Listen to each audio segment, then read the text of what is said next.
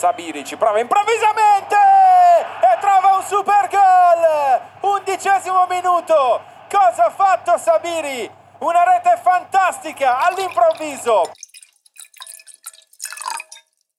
Hello and welcome back to another episode of Serie A Spotlight. This is Season 2, Episode 8. We're your hosts Matt and Jake, here to bring you everything you need to know about Matchday 7 in Serie A. Feel free to follow us on Instagram to stay up to date with our podcast. Guys, you can interact with some of our content, particularly our stories and our posts, Serie A Spotlight slips and all that. We're good on TikTok. You can follow us there too. It's at Serie A Spotlight.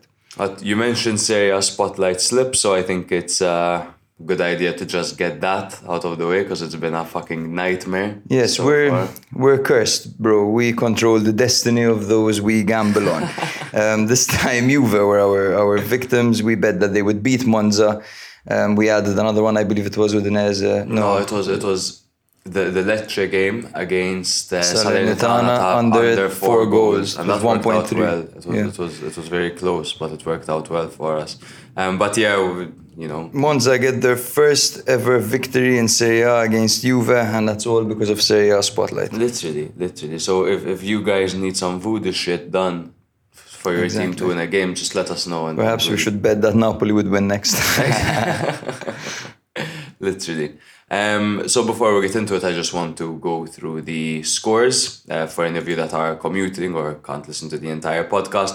So Milan 1, Napoli 2 for the biggest match this weekend. Udinese beat Inter 3-1. Upsets only this week, by the way. It was Roma 0, Atalanta 1, Monza 1, Juve 0, Cremonese 0, Lazio 4, Fiorentina 2, Verona 0, Torino 0, Sassuolo 1, Bologna 0, Empoli 1, Thiago Motta's first game in charge over there, Salernitana 1, Lecce 2, and Spezia 2, Sampdoria 1. So overall, a week full of upsets. We're looking at over here, Udinese's victory, Monza's victory, there's Sassuolo's victory, Empoli's victory, Lecce's victory, Spezia's victory. These are all mental. Yeah, they're all upsets, literally. Yeah, I think it's a dumb thing to start a betting segment this season in Serie A. But this is always, the beginning of the season is always the hardest part to kind of bet on.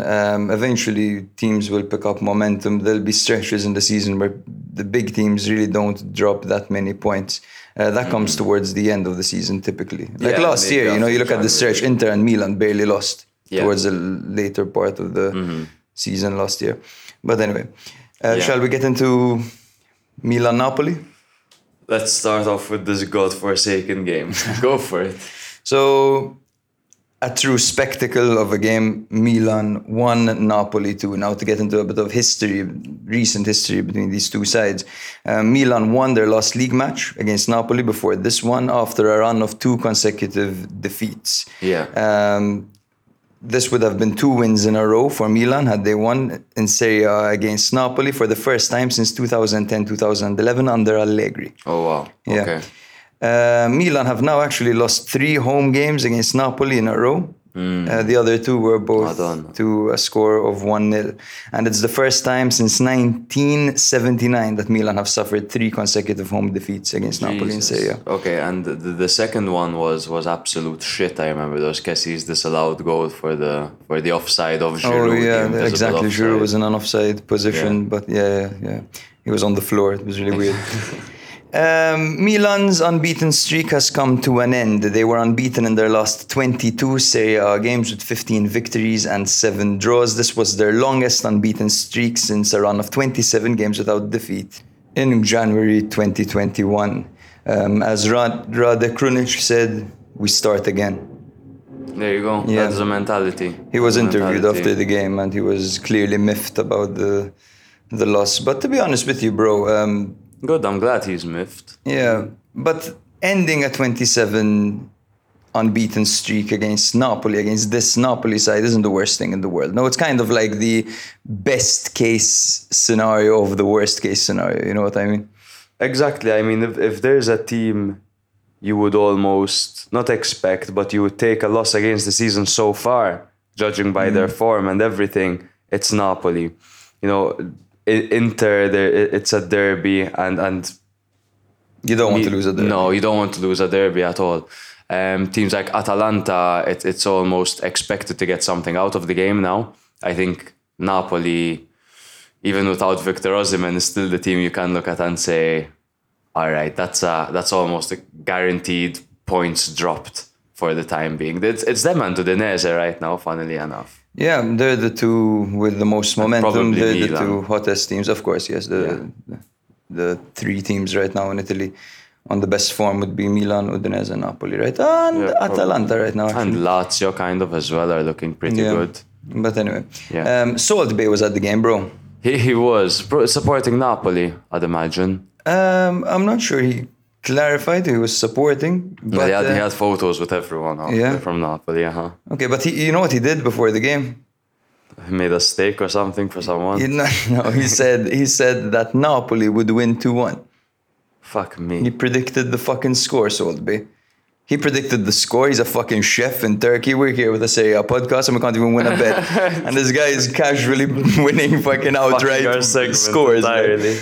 Jesus. But anyway.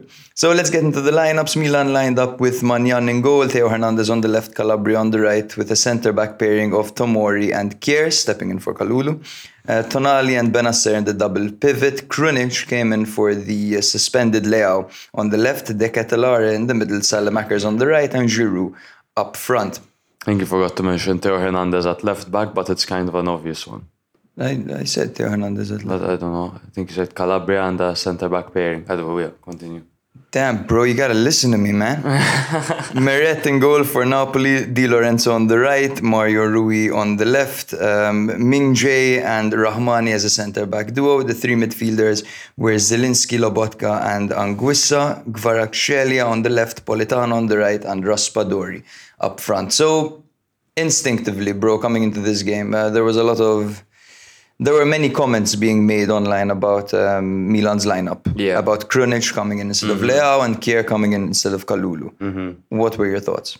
I think Milan fielded a very physical 11 and maybe a more, not conservative, well, yes, a more conservative 11 as well. I think Kier coming in for Kalulu brings more kind of balls to that centre-back partnership. And obviously the difference you see between Kalulu and Kier is that Kalulu is quicker and Kier is stronger. Kier is more experienced, And then you look at Krunic, who is essentially a box-to-box midfielder being played out wide. So you could add some physicality on that side and maybe drift into the midfield and show some show some strength over there. And then Salamakers is the more conservative choice on the right-hand side, as we said before, way more conservative than Messias, who goes forward more. And then obviously there's De Ketelaere ahead of Brahim Diaz, giving more physicality over there. So all round, Milan fielded the most possible physical 11 that they could without starting Pobega, pretty much. Okay, interesting points. I do agree. I feel like Kier was selected over here because of his experience more than the physicality. I think you play Kalulu, someone who's still very young, and you put him up against this Kvaratskhelia, Politano, Raspadori. They're very mobile, these guys. And he gets a yellow card early on, Kalulu. That could ruin his game. That could totally distract him. That could make him not commit. That could make him get a red card. So Kier's experience over here, I think he always knew Pioli that he was gonna bring on Kalulu this game for Kier, but he started out with Kier over there. For sure. I don't even think Kier's got 90 minutes in him anymore. Probably not. Probably not. Off the bat, who do you think is a bigger loss? Is it Milan without Leao or is it Napoli without Osimhen? Coming into this game, who had it worse? Okay, so I would say Napoli feel the loss of Osimhen more than Milan feel the loss of Leao. Okay. And simply because of how Milan played. Because at the end of the day, Milan totally dominated this game and were unlucky to, to get nothing out of it, quite frankly. Yeah. Napoli's offensive charge looks completely different without Osimhen. Raspadori does not have the same characteristics and neither does Simeone. Osimhen's a terrorist up front, as I've discussed before. An absolute maniac. But yeah, what do you think? Do you think it's Leao? No, I don't particularly think Milan were worse off without Leao. I think one thing you miss are two players that can change the game entirely just by being themselves. So you have Leao's dribbling, you have Osimhen's charge and finishing. I think if I were to see Milan over 10 games without Leao and Napoli over 10 games without Osimhen, I think Milan would be better off than Napoli. I think so. And I think over the stretch of time, Milan can replace him with Rebic. Probably only Rebic. Rebic is the only player that can play on the left unless it's Krunic, but ideally Krunic would stick to that midfield role. And then when you look at Napoli, I mean, Raspadori and Simeone are both new. They're both new. They're both good players. They are both good players. Yeah. But yeah, they need time. They need time, but they are backed up very well by their teammates. Their teammates are very good at giving them exactly what they need and playing to their characteristics. But anyway, I'm stalling from you getting into the game. So. Yeah, no, it's perfectly fine. Let's get into the game. Yeah, it was all tied in the first half. The thing that I think we should take away from the first half was Kvaratskhelia pretty much forcing yellow cards with every single foul he drew. He got Kier and Calabria were on yellows because of him. And that went into half-time. 55th minute, Kvaratskhelia forces a penalty as well. So that's 3 fouls, 1, 2 yellows, and 1 penalty. So he didn't get on the score sheet, but he was amazing this game. Politano stepped up in the 55th minute and scored. This was given away, by the way, by Dest, who was brought on for Calabria in the second half. There was a double change by Pioli as the second half started. Kier and Calabria out, Dest and Kalulu in. Mm-hmm. Now, okay, so Napoli are winning 1-0. In the 69th minute, who else? Oleg G finally managed to connect one of Theo's low crosses from the byline and equalized. Mm-hmm. Not the most difficult goal, but positionally put himself in the correct position, made it easy for himself. Exactly. Theo, man, had so many of those low crosses from the byline. I'm happy he managed to get to the end of it. And then in the 78th minute, Cholito got the ball outside the area and was pressed by 3 players. Unfortunately, none of these 3 players actually committed aggressively enough. He managed to play the ball out wide to Rui on the left and managed to slip between these 3 players. Rui crossed the ball perfectly and Giovanni Simeone scored the header. It was so against the run of play at that point. It really was. Like Napoli didn't have a bad game by all means. They were fucking fantastic. Towards the end of the game, bro, Kalulu had a Thiago Silva-esque moment. I can't remember the game where Thiago Silva did this, but I remember him basically starting a charge from the back, just playing the ball and sprinting the full length of the pitch. Then the ball was played to him again and he hit the crossbar. The exact same thing happened to Kalulu. The exact same thing. It was a brilliant piece of skill. Mm-hmm. I was very upset that he didn't put that into the back of the net, though. Yeah, I mean... Very upset. But did you expect him to do better? I mean, as a defender, you'd never expect them to do better. You just hope that they do better. But I think Kalulu's been fine in front of goal. He's always been okay in front of goal. He's been composed, as we've seen for France. And we've seen for Milan on a couple of occasions as well. It's true. Sometimes maybe it's over there. I think it was mostly the Giroud touch that threw him off, man. I don't think he thought that Giroud would get a touch on it. Could be. Think it threw him off. I mean, you'd have to be in the exact same situation as him to understand why he was thrown off and why he didn't hit the target over there. I'm sure there's valid reason in his eyes. In those situations, you just hope it's a goal. What a game Meret had, man. It was amazing. Meret was super. It was Meret and Mario Rui for Napoli. I think for me, the man of the match was Mario Rui. It's between Mario Rui and Meret. I think I'd give it to Meret personally. He had some fucking stunning saves, man. Particularly on Giroud. No, there was a one shot. My God. An absolute spectacle, bro. Are these the 2 best teams in the league? Yes. At the moment, yes. And I'm reluctant to say that they are, in fact, the best teams in the league because they were the best teams in the league in the beginning of last season as well. And then Napoli kind of fell off. for a while. And we see strong starts like this from Napoli where they look unbeatable. Yeah. You know what I mean? And then kind of we see a realer side to them Later come on, January. It's true. They were, this time last year, they were still undefeated. True. They had gone on like a mad streak of 10 games undefeated. They tend to start well, Napoli, it's true. Yeah. What's his name? De Laurentiis said that he had been saying for a while that this Napoli side that he built since the departures of Koulibaly, Fabian, Insigne, Ospina was a competitive side. But no one really believed him. And now he's saying, like, look at me now, basically. Without those guys. Do you think that he actually knew that they were going to be this good? I'd say so. They must have been rubbing their hands at the sight of Guevara in training. Because these guys are great at bringing people in. These are the same guys that brought in Hamsik, that brought in Mertens, that brought in all of these people, that brought the Lavezzis, for crying out loud, Cavani. They've got an eye for talent, these Neapolitans. And everyone's like, but they're replacing Insigne, the club legend, the captain, the heart and soul of the team, with a guy from Dinamo Batumi called Kvaratskhelia. Everyone's like, oh my God, De Laurentiis out. Koulibaly out and Min Jae in. Who the fuck is this Min Jae guy? Fucking hell, two of their best players. I'm telling you, bro, I haven't seen an Asian lift his leg like that since Bruce Lee, my friend. Honestly, the way he cleared it from Brahim's header was insane, and the scream right after. Wow, dude. Bro, that was intimate, like. Yeah. That was intimate. He's a great defender. He's really good.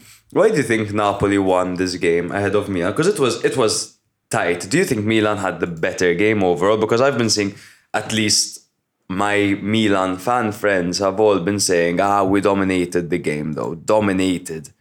Do you think dominated is the fucking word, or do you think Milan were very competitive? I think Milan dominated the game, quite frankly. 22 shots to Napoli's 9. An edge on possession as well. Just even watching the game, Milan were in control of the tempo for the vast majority of the game, particularly in the first half. And then right after, Milan scored the first goal. Their first goal. Yeah. Milan were trying to pop them like a massive pimple, you know what I mean? Yeah. And I remember you saying, you were like, wow, Schnelabu, which means like how we're playing, like, you know. And Milan were playing really well up until that point. And then, you know, Napoli actually managed to stay composed, and they got something out of it with a very good move by Simeone and Rui. Yeah, I couldn't help but notice when it comes to Milan a little bit of fatigue here and there, particularly from the main man Oligi up front. Yes. A few cramps coming up. Bear in mind, Milan did play midweek Champions League football last week before this match, winning the first actually Champions League match at San Siro since like 2013 or some shit like that it was. And obviously Giroud had to play that game because Giroud is the only striker on their Milan's roster thus far.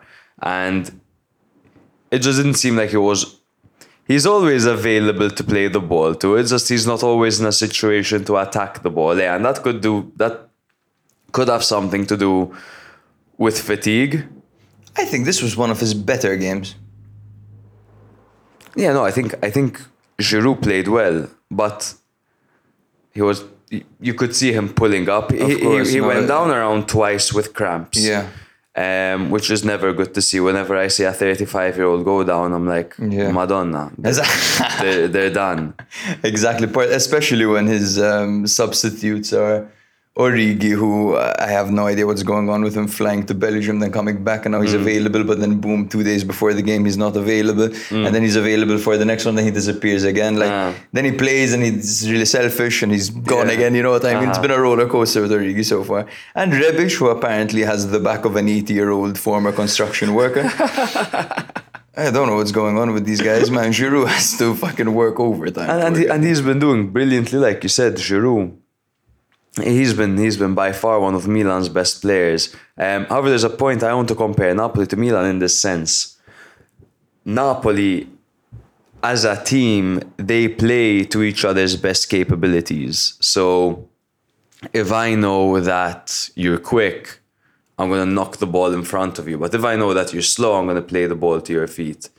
If I know that you're good with a header, I'm going to cross it to you in the air. If I know you're good with the ball on the ground, I'm going to play it to you on the ground. Milan don't exactly do that when it comes to Giroud.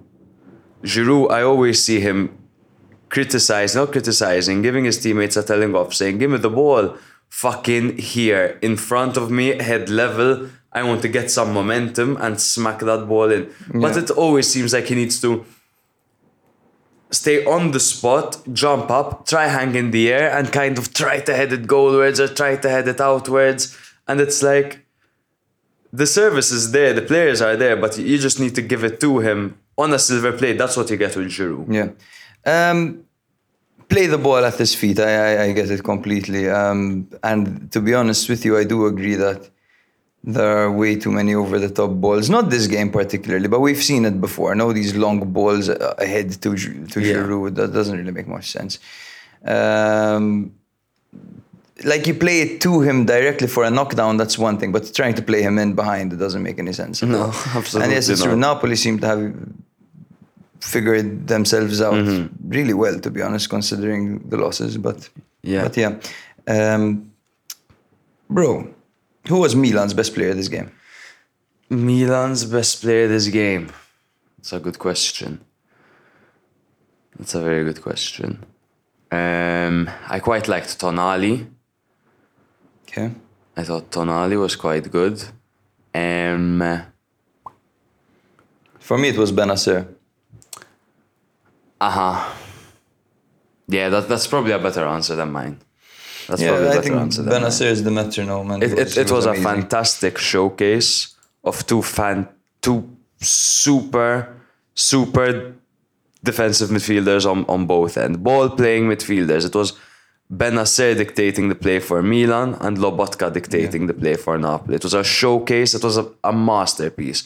Watching these two switch the play from end to end and really control the game, man. Honestly, it really was. Both very good players. Probably the best kind of registas in the league right now. Yeah. I have a note over here, bro. Cholito living his best life, no? You could see him. So first he scored his debut goal in the Champions League and kissed the Champions League tattoo that he got on his forearm when he was 13 He broke years into mainstream media with that as well, man. His story got told everywhere. And then he scored the winner against Milan a few days later. There was a video of him in the tunnel of Milan running with his arms extended. I fucking hate it. He's just living his best life right now. And you can't help but feel like you can keep bringing him off the bench and he's going to keep scoring, you know. Raspadori and Cholito are both new for Napoli, but they've both hit the ground running so far. Raspadori not performance-wise, but goals-wise, certainly. It seems like Raspadori almost needs to readapt to his natural position after being played out wide for so long, as a secondary striker for so long for Sassuolo. He needs to stop being 14 years old, bro. He does need to stop being 14 years old. The man needs some spinach. Yeah, he needs some spinach, literally. He's so small, dude. And I think this is the best way to utilize Cholito as well. As a substitute, bringing him on and getting important goals. We always criticized him for being too kind of ridden off of form and form only. We know the quality is there, but he doesn't always have it, pretty much. So bringing him off the bench, giving him 25 minutes, like, okay, prove yourself, go, kind of thing. I think we could really see the best of him over there. Probably a top side, but not as the protagonist. Yeah. 8 goals conceded in the last 7 games for Milan, which is probably more than that final stretch of the season last year. Milan are not the same defensively. Their stability is not as good, quite frankly, defensively. What do you think is the cause of that? I took Magnan on Fanta Calcio because Milan got a lot of clean sheets. And again, we simply control the destiny of this team. There's nothing I can look at and pinpoint in saying this individual hasn't been as good as last year. It just seems like as a unit, they're not performing as well as they were last year, and it's down to many factors. I mean, but it's always these isolated instances, no? It's not like there's an overall lack of performance, you know. no, like it's not. It's not a lack of performance. It's a lot of freak goals, like the 2 goals against Udinese, kind of both out of nowhere, a set piece here and there, a couple goals at the near post that you don't really want to see. 2 penalties as well were conceded this year thus far, I believe. I think many of these goals, bro, go down to overly aggressive pressing in defense. Like you see Tomori and Kalulu typically, the way they press the guy on the ball, like if you both commit, like for example on Simeone's goal, you see 3 players pressing Simeone and no one gets the ball. If you go in, if you commit 3 men onto 1 player, you have to get the ball or you have to foul him. Yeah. You can't let him play the ball because look how much space there is around, you know? Yeah. You know, everyone's concentrated in that one area just outside the box. And I feel like that goal was, we've seen it before this season. Against Udinese, there was a similar one. No, like this overly aggressive pressing at the back. And I feel like Milan sometimes this season are playing hastily. Too much. Like it's the 85th minute from the get-go. Yeah, yes and no, because I mean? kind of like the increased pressure in this Milan team. I like the bit of Gegen to the play. I'm not saying Milan play with the Gegen press, but there's a little bit of Gegen. They do play with the Gegen press. Is that a fact? Like, of course. The Gegen it's press? high press. Gegen press is high press. Okay. 4-2-3-1, I believe. So it's literally. It's good to see that all around. When it gets tricky is when it's the defenders. Now, normally we'd say that we're covered because of the amount of pace there is within that back line. So if Tomori presses, Kalulu can cover. If Kalulu presses, Tomori can cover. But it's as simple as they've been being caught out. It's not simply down to those 2. We see Theo Hernandez going up quite a bit. We see Tomori going up. We see Kalulu going up. We see Calabria going up. And it's probably counter-attacks. The reason would be, a lot of them would be counter-attacks. It's catching Milan out or catching Milan on the press in that case. So that's probably it. The same thing that makes Milan so dangerous off and on the ball is the same thing that makes them vulnerable at the back. So probably after a bit of time, come January, we'll see that back 4 gelling together better than they were in the beginning of the season. But we'll need to wait and see. Yeah. Theo's out for a while now, I heard, no? Around 2 weeks. Apparently, yes, he might be back for the Chelsea game, so we'll see how he does. But yes, both him and Calabria were pulled off the national teams. Origi should be back though for Champions League. Nice. Now we'll see what happens to him right before to miss it. Speaking of Theo Hernandez, bro, it was nice to see him making the team walk to the fans at the end of the game as they were singing. Yeah. You know, they were doing the whole what's the song? What were they singing? Na na na na na na na na na. No, they were singing that exactly. Basically, it's Milan's call to, you know, when Milan aren't winning, the fans sing that basically. It's like, we'll always support you, we'll never leave you, you're our only love, all that. So the fans were singing that at the end of the game, which was nice to see. There was a time when every time Milan would lose a game, the players would get booed to oblivion because Milan were there. This is the best time in recent history to be a Milan for fan. For sure. And I know there's 2007 winning the Champions League, Kaká winning the Ballon d'Or, prime time, fucking all that, and there's 90s as well. But I've never seen the fans have so much faith in the players have so much faith in the coach, everyone playing for the shirt. We filtered out the ones that weren't. And there's just this belief, this enthusiasm, everyone that's there, purely at the helm. And there's just love and respect and acceptance all around, man. Everyone wants everyone to perform well. I haven't heard of any instances where there were clashes between teammates or clashes between coaches, the staff and players. And the only one there was caused an uproar. It was Calabria being disappointed when he was subbed off in the Champions League. And he was sulking a bit. There you go. But yeah, you're absolutely right. It's true. This Milan's very cohesive. Napoli and Atalanta are the only 2 unbeaten teams in the league so far, bro. Fun fact. There you go. I find they're very similar, those two teams. I know their formations and their shape would be completely different, but their high intensity football is very similar. I see a lot of similarities between Gasperini's style of play and Spalletti's style of play. Maybe Gasperini's style of play last year and the previous years, not so much this year. No, this year's a bit different. I still need to put my finger on what Atalanta are doing this year. They seem a lot more defensive than they were in previous years, which gives them a lot better balance. They're not quite winning games 7-1 like they would randomly a couple of seasons ago, but they're still undefeated, which is a good sign. We'll get into them later on. I have a few points I would like to make. And we'll try to move on because we've been on this game for a while. Hey, bro, in fact, we can conclude. Guess what I haven't prepared? Oh my God, where they are. Yeah, don't worry, I'm pulling up the table. Napoli sit first with 17 points, while Milan sit fifth with 14 points. The next game we're going to be covering might be deemed as the biggest upset that there was, but to people that have been tuning in on watching Serie A for the past 4 weeks, then perhaps it's not. It's Udinese 3, Inter 1. Udinese were coming off a 3-1 away victory to Sassuolo, whilst Inter were coming off a 1-0 victory against Torino with that last-minute goal, and a 2-0 away victory at the hands of Victoria Plzen, who have the stupidest name I've ever heard in Victoria my life. Plzen. Bro, there isn't one vowel in there. PLZN. Yeah. It sounds like one of those local youth student councils in Malta, PLZN, like Short for what? Partit Laburista Zazax Nazzjonali or some fucking shit. I don't know. Udinese are now on 5 wins, 1 loss and 1 draw, whilst Inter are on 4 wins and 3 losses. So looking at their lineups, Udinese lined up with their 3-5-2 formation, Silvestri between the sticks, a back three of Becao, Bijol and Newen Perez, Udoggi and Pereira out wide with Makengo, Wallace and Lovrich in the middle, Beto and Delefo starting up front.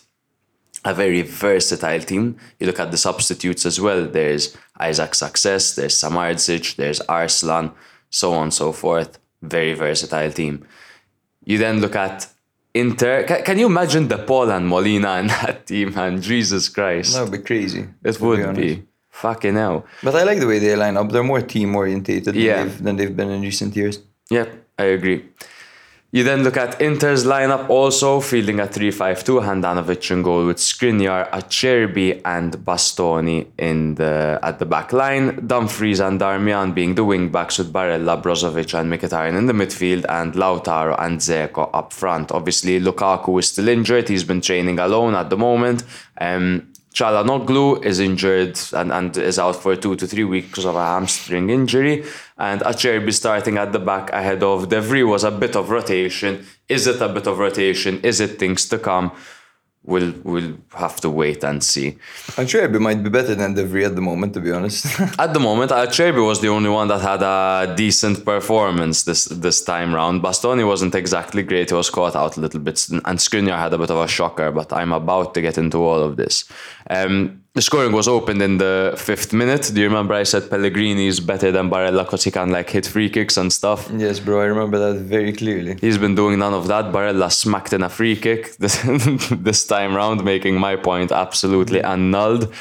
Stunning free kick. It was just outside the area off to the left-hand side, and he curled it into exactly the top corner, pinpoint into the top corner. Nothing any goalkeeper in the world could have done about it. A brilliant strike by Nicola Barella. Except Skorupski, bro. Except perhaps Skorupski, but that would mean Manjan could do something about it as well, because number 1 and number 2 subsequently. You're right, yeah. So I don't normally mention yellow cards, but I think it's important to point out that in the 13th minute and in the 21st minute, Bastoni and Mkhitaryan were both booked, probably because Udinese make teams do that. And then in the 22nd minute, Skriniar put the ball into his own net after Pereira's free kick cross hit Skriniar's hip and into the back of the net. He might have not saw it coming. There was a lot of commotion going on in front of him. The ball seemed to get through, hit him in the hip, and it went into the back of the net. A very dangerous cross by Pereira. I love it when you see those powerful cross coming in just into the middle of the box and all that mayhem. It's like, good luck. In the 30th minute, then, a double change by Simone Inzaghi. Very, very controversial, taking out Mkhitaryan and Bastoni, who were on yellow cards, bringing on Gagliardini and De Marco. Weird, to say the least. Really weird. A very, very weird move. If you take out Mkhitaryan in the 30th minute and you bring on Gagliardini, who's going to fucking charge here?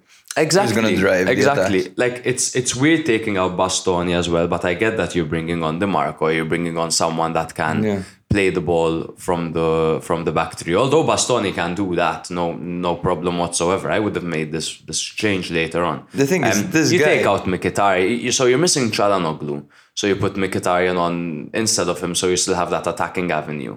You take him out in 30 minutes because he got a yellow card, and you replace him with Gagliardini. Exactly. He's prioritizing the probability of being sent off, of being a man down, over the actual cohesiveness of the team. Exactly, and it's a weird decision. Especially, I get if you take out a defender at halftime, like Pioli did. Well, to be honest, Calabria had picked up a knock as well, but you take out a defender at halftime. I get it. No need to take out your attacking midfielder because he's on a yellow card. Bello. There's no need to do that. And replacing him with Gagliardini. If they had Sensi still and they brought on Sensi, I might close an eye and say, okay, they still have an attacking avenue over it, even though Sensi was rubbish for Inter. But bringing on Gagliardini over there against Udinese, it's like, are you playing for a draw here, bro? You just conceded and you're bringing on Gagliardini? What's going on? Honestly, bro, I have no idea what the hell he was thinking. Really fucking weird. It's really weird. Really weird one. You know, as you mentioned, Pioli did the same thing. But, Pioli was up against one of the best 1v1 wingers in the league. Exactly. Probably the best alongside or behind Leo. Exactly. Probably behind Leo. But yeah, so this game, you really don't trust your guys to finish the first half without being sent off. You could see Bastoni was so visibly irate when he was substituted. And I think there is something going on within that Inter camp where players aren't too happy maybe with the management of... I don't know if it's the management of Simone Inzaghi, or maybe there's a bit of an atmosphere of hotheads. This is essentially the same side that lifted the trophy under Conte. So you must have a few characters over there. You must have a few divas, so to say. And this is the first time Inzaghi is leading an Inter side that aren't champions. An Inter side that lost the league because Radu fucked up. Yeah, and you can probably imagine, right, that behind the manager's back, these guys will be saying he's no Conte. For sure. Yeah, for sure. And I mean, the relationship they had with Conte, there was that whole time Lautaro boxed him because they had a public argument. They're like, okay, we settled this in the ring. That's fucking brilliant. You know what I mean? Exactly. Now they have this guy who looks like Pippo but sweats like Lee Evans. He looks like he pisses himself for some reason. He really strikes well someone that has like pee in his underwear. Please elaborate on that point. you don't know what I mean. It looks like he has a pee stain. Yes, like one of those salesmen with the long hair, the baggy suit that's trying to sell you a Toyota Corolla from 1999 with 80,000 kilometers on it, and he's like smacking the trunk of it while he's talking. He just strikes me as that kind of guy. How do you know that this type of person would have dirty underwear? Are you trying to make me politically incorrect? You want me to say because all salesmen smell like piss or some? I think it's because you're a salesman, my brother. So maybe you have dirty underwear. I just want to point out that I'm the head of sales. Smythe Sean. Head of equal. Second half. The second half. At this point, 1-1. Inter have no yellow cards. Whoop the fucking do, 46th minute, Matteo Darmian yellow card. Later on in the second half, there was a brilliant Danovic. It was on Lovren down in there, and then Delafeu hit the post with a low and hard attempt, and they had Danovic totally rooted to the spot. Delafeu was on fucking fire, man. It was. It was then in the 79th minute. It took till the 84th minute actually for Bijol to score, making it 2-1 for Udinese. It was a near post corner taken by Delafeu that found Bijol, who directed the ball into the bottom far corner. Handanovic rooted to the spot, but there's not that maybe try to show that. And then it was the 92nd minute that Delafeu had another moment of brilliance to assist Tolgay Arslan. It was a brilliant cross by Delafeu that found him totally by himself, and he headed the ball in off the crossbar just over the goalkeeper. I want to fact check because I said that Pereira's free kick hit Skriniar's hip and went into the back of the net. Was it Pereira or Delafeu? Because I saw that Delafeu had 3 goal contributions, but I'm obviously only counting 2 with the 2 assists. It might have been Delafeu, to be honest. I can't quite remember right now.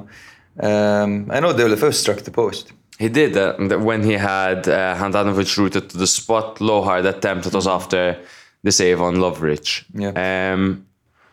Where the hell do we start from? Where the fuck do we start from? I have something I'd like to say about Inter. So first of all, Inter have lost 2 games this season now in the league. No, 3 now. 3, yes. 3 now. They've lost against Lazio, Milan and Udinese. Now granted, they've lost against 3 good sides, no? At the moment, Udinese's form, it's undeniable to say that they're not one of the best sides in the league. They lost against Milan, fine, and they lost against Lazio as they did last season, fine. Are people panicking too early? Because I've seen people calling for Inzaghi's head, saying that he's not ready to coach, he's not...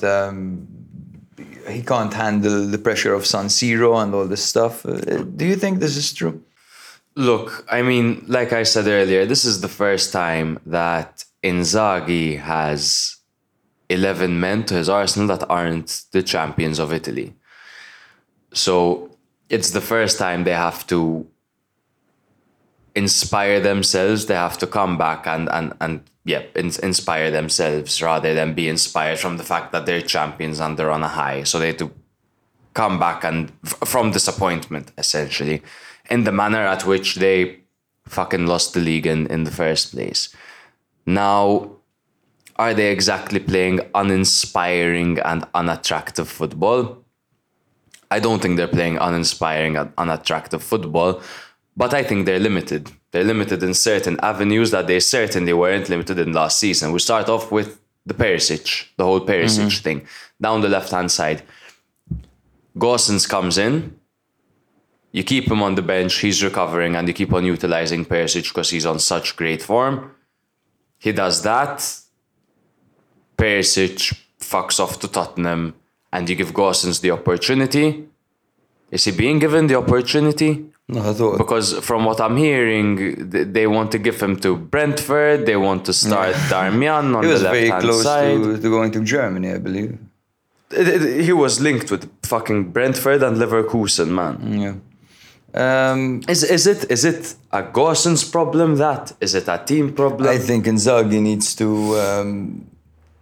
appreciate the player that he has available over here, Gosens, the monster that is the same Gosens that we saw at Atalanta all those 2 years ago, 3 years ago, he was an animal, an absolute animal on the left, one of the best. There were shouts that he was better than Theo at the time. And he needs to get this guy and make him feel like he's part of the project, that he's a center part of the project. Play him even if he doesn't play well, build the team around him, give him the confidence to succeed. He's not going to get the confidence to succeed from the bench, No, absolutely not. And he has something that Inter lack at the moment. Inter lack an individual that can basically charge forward and take a motherfucker on. Lukaku is injured and he's really not that guy anymore anyway. Lautaro is good in between the lines, but he's not exactly a dribbler. Barella maybe is a little bit. 1v1 dribblers, they're extremely limited. Exactly. I believe the stat was that their joint lost with Cremonese 4.7 per 7. Oh, sorry. The actual stat is 4.7 successful dribbles on average per match. Gosens can be that guy. Gosens can really be that guy down the left. He can really advance forward, he can square the ball, he can pull the ball back, he can cut it inside. Not giving him that opportunity. Yeah. They're playing Darmian inverted. Give me a fucking break. Don't play Darmian inverted. Try get Gosens into the game a little bit. But I don't think Inzaghi, I don't think they should be calling for Inzaghi to be sacked yet. Firstly, give a coach 2 years. Always give a coach 2 years. Someone with the caliber of Inzaghi at a team like Inter, give him 2 years. I don't think it's as simple as that. Imagine though, halfway through the season, he's in high risk If of he's missing ninth, out on fucking sack Champions him. League football. Let's say he's in 6th and he's 9 points off of 4th, for example, halfway through the season. You know what I mean? That might be sackable considering Inter's ambitions now. Yeah, Bella, but we're 7 days in. Seven games in.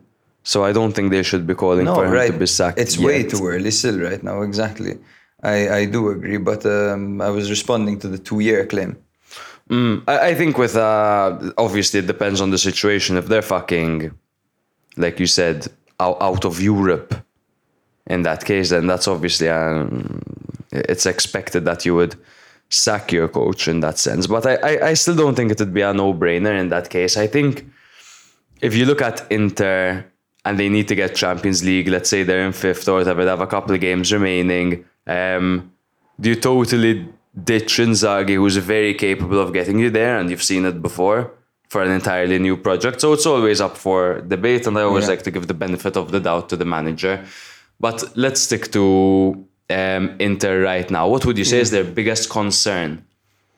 Their lack of defensive depth, their lack of creativity in midfield, their manager's obsession with statistics. Those are the 3 concerns, I think, in my opinion, for Inter. And does the atmosphere within the team come to mind when I mention concerns for Inter? It's only natural that when you don't win, things aren't going to look as pleasant. You know what I mean? These were the same guys we saw when they were winning games. They were fucking having all these barbecues, posting on social media, living the time of their lives. You know what I mean? So obviously the mood is reflected by the performance, no?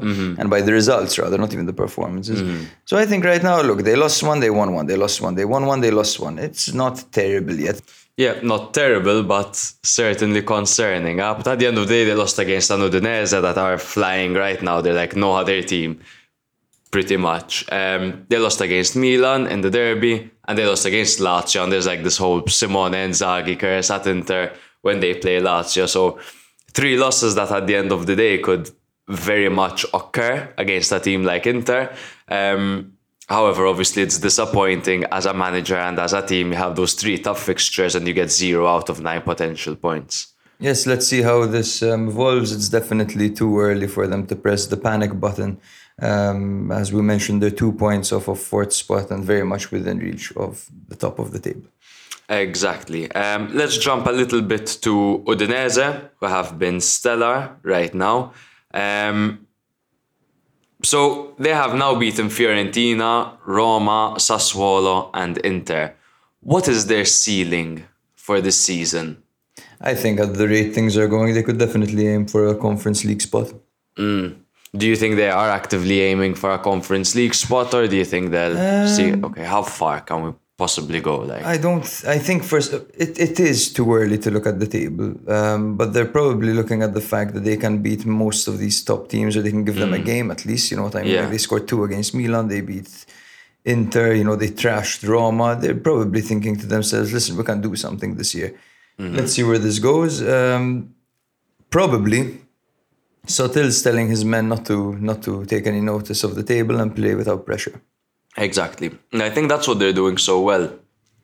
And this Sottil guy is just, there were so many questions asked about, a guy that was managing Ascoli last year. But he's really come into the Serie A. He was highly rated in Serie A, by the way. He came into Serie A and he's doing bits. What is he doing so well? So he adapted. The most important thing I believe that he did here was he adapted to Udinese's 3 at the back system that they've been using for so long. They've used it with Gotti, they used it with Cioffi, so all the guys that came before. He was playing 4 at the back at Ascoli, and that's typically his brand. But he came to this team and he focused on adapting himself to the team instead of adapting the team to himself. You know The what I mean? opposite of what a Conte Exactly, would do, the for opposite of what example. Conte, the opposite of what Sarri do when they go to exactly. a football team, you know.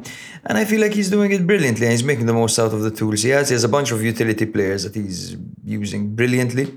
He gives players confidence, you know. He has substitutes that feel like they could make an impact as well. You know? He's really created a squad over here. He has, man, and it's also Udinese were great towards the end of last season as well. Like the last quarter of the season, they were very good. But under Cioffi and Gotti, it seemed like they were a bit boring to watch. Like they relied a bit too much on turning the game into a scrap and to utilizing their physicality as much as they possibly can. They're so much more versatile now. It feels like they have way more weapons. But when you look at the starting 11, all that changes that they lost a threat like Molina. But suddenly it looks like they have all these weapons at their arsenal. So that high press, that fluid football, that dynamic football, high intensity, high pressure. It's just lovely to watch. And they're really capable of keeping it up for 90 minutes, man. You're in 90 minutes of hell when you play Udinese right now, man. Definitely intense 90 minutes. For sure. So it'll be interesting to see what they can do against the rest of the top 7 sisters. I believe, what is it 3 down or 4 down now? 3 down. Fiorentina, Roma and Inter. You can consider Fiorentina one of the top 7. They technically are, and Atalanta aren't, which is weird. Let's say 3 out of 8 down, including the loss against Milan as well. I think we can move on to the next game. I don't want to praise Udinese for too long. The table. Oh yeah, you're right. Ha. The maestro gets what? Maestro. I guess so, yeah. Or how the turntables. Exactly. So Inter are currently in 7th on 12 points, but 2 points out of that Champions League spot, so relax. Udinese in 3rd on 16 points, 1 point behind first. So the next game we're going to be covering is Roma 0, Atalanta 1. Not 1.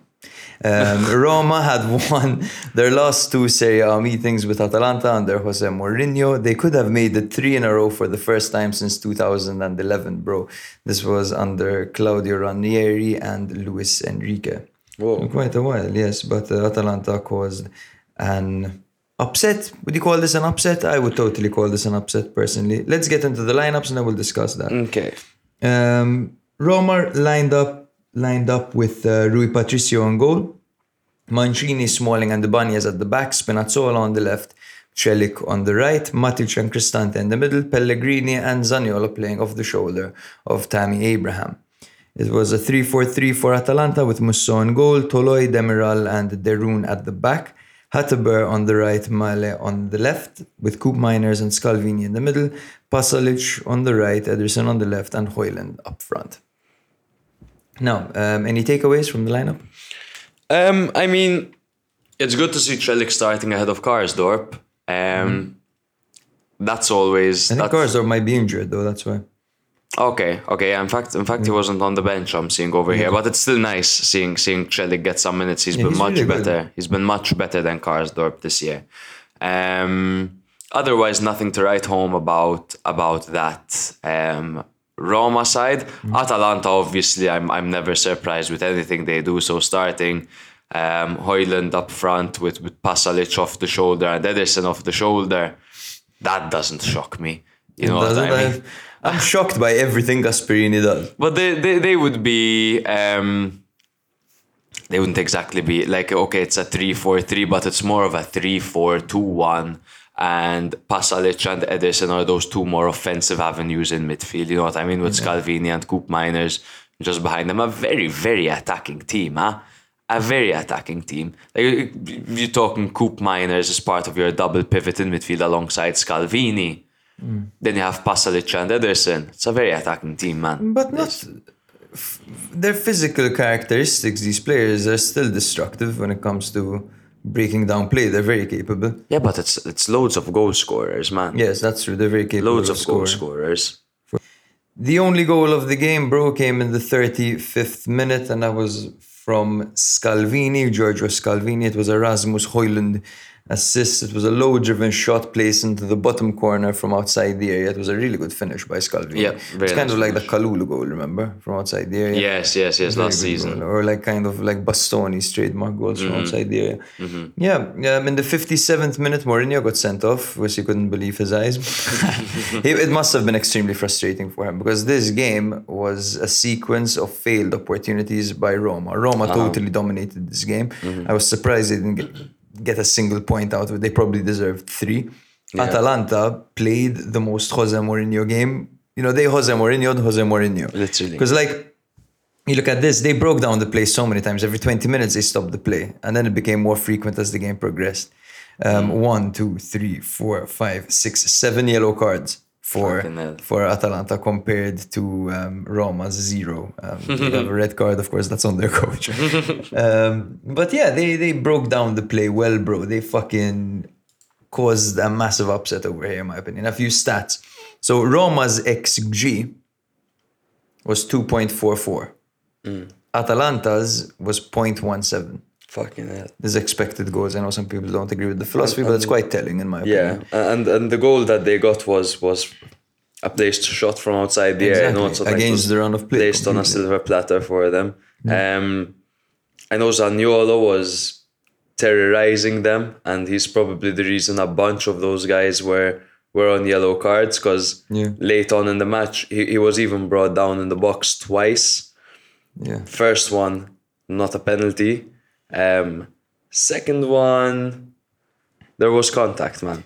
There was contact with the man and there wasn't contact with the ball. Or at least there was contact with the man first. Who was so I forgot who it was. And it's difficult to tell because all their 3 centre backs were on yellow cards.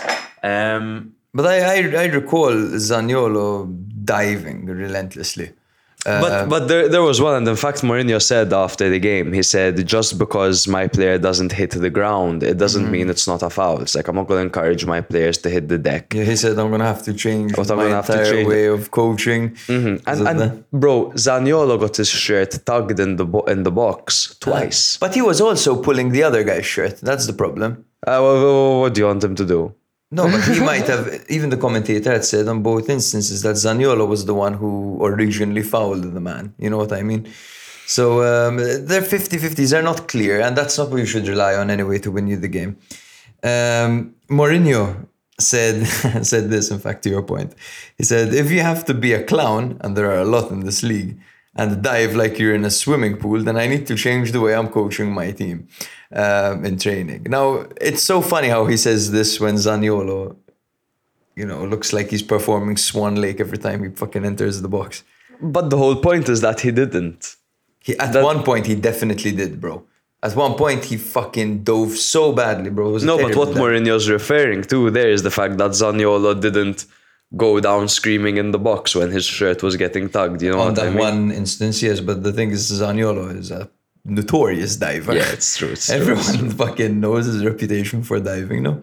That's true. Yeah, but basically, bro, last week we said that Atalanta have learned how to win ugly. They've transformed into a team that is more mature and more streetwise. Here they are again, 4 shots to Roma's 21, and they go home with all 3 points. It's absolutely crazy. Yeah, a very opportunistic display by Atalanta to be able to get away with a victory. Like you said, 21 shots to Roma, 4 shots to Atalanta. You'd never imagine that Atalanta would, or any side for that matter, would get away with 3 points over there. I might go as far to say that they didn't technically deserve it. Not because they didn't do what they had to do, because they did exactly what they had to do. But the reason Roma didn't get all 3 points is solely down to Roma and their end product. They can create all the chances in the world. If they're not going to put them at the back of the net, and we've been saying this from day one, bro. Yeah. If they can't put the ball into the back of the net, then it's for nothing. Zaniolo needs to work on his end product. Tammy, it just seems like sometimes he's off and sometimes he's on, and he's been way more off this season. His finishing particularly, right? Yeah. I think it was a mixed bag of a performance for Abraham. I thought he held the ball up well and set up his teammates well. But then when it came to the one-on-ones, just inexcusable, man. Those 2 misses. Yeah. Yeah, and that is the case where I would like to see Belotti more. Like, Belotti on the break would probably be more effective than Tammy Abraham on the break, for example, just a situation I see it happening more. But yeah, that's my take. Atalanta didn't exactly deserve to win the game, but the reason Roma didn't get the full 3 points is totally down to them and no one else. Yeah, that's it. Hats off to Atalanta. It seems that every season they come up with like a new player. As they pick them off the street. Like Højlund up front, Scalvini in the middle. Like these guys starting. Pretty good, nice to see, every single season. New player and then boom, sold for 20 million. Sold for 30 million. So yeah, nice to see that they've kept their form up, Atalanta. Yep. Now we'll see for how long they can actually keep it up. It's a strong start, but it's all about sustainability. But I think since they're having such stable performances that doesn't require so much offensive output, they are saving their energy. They have a very versatile squad, so they'll bring in more players. So I don't anticipate that they'll have many, many injuries going forward as a result of the tight schedule and fatigue. Mm-hmm. That's true. No, Atalanta can relax, right? They can focus on the league. That's all they have to work. It's clearly it's helping. Roma, on the other hand, need to start taking their chances, but I do believe that the goals will come, and the way they're playing, it's inevitable that they're going to start scoring. You can't keep missing these chances. You can't.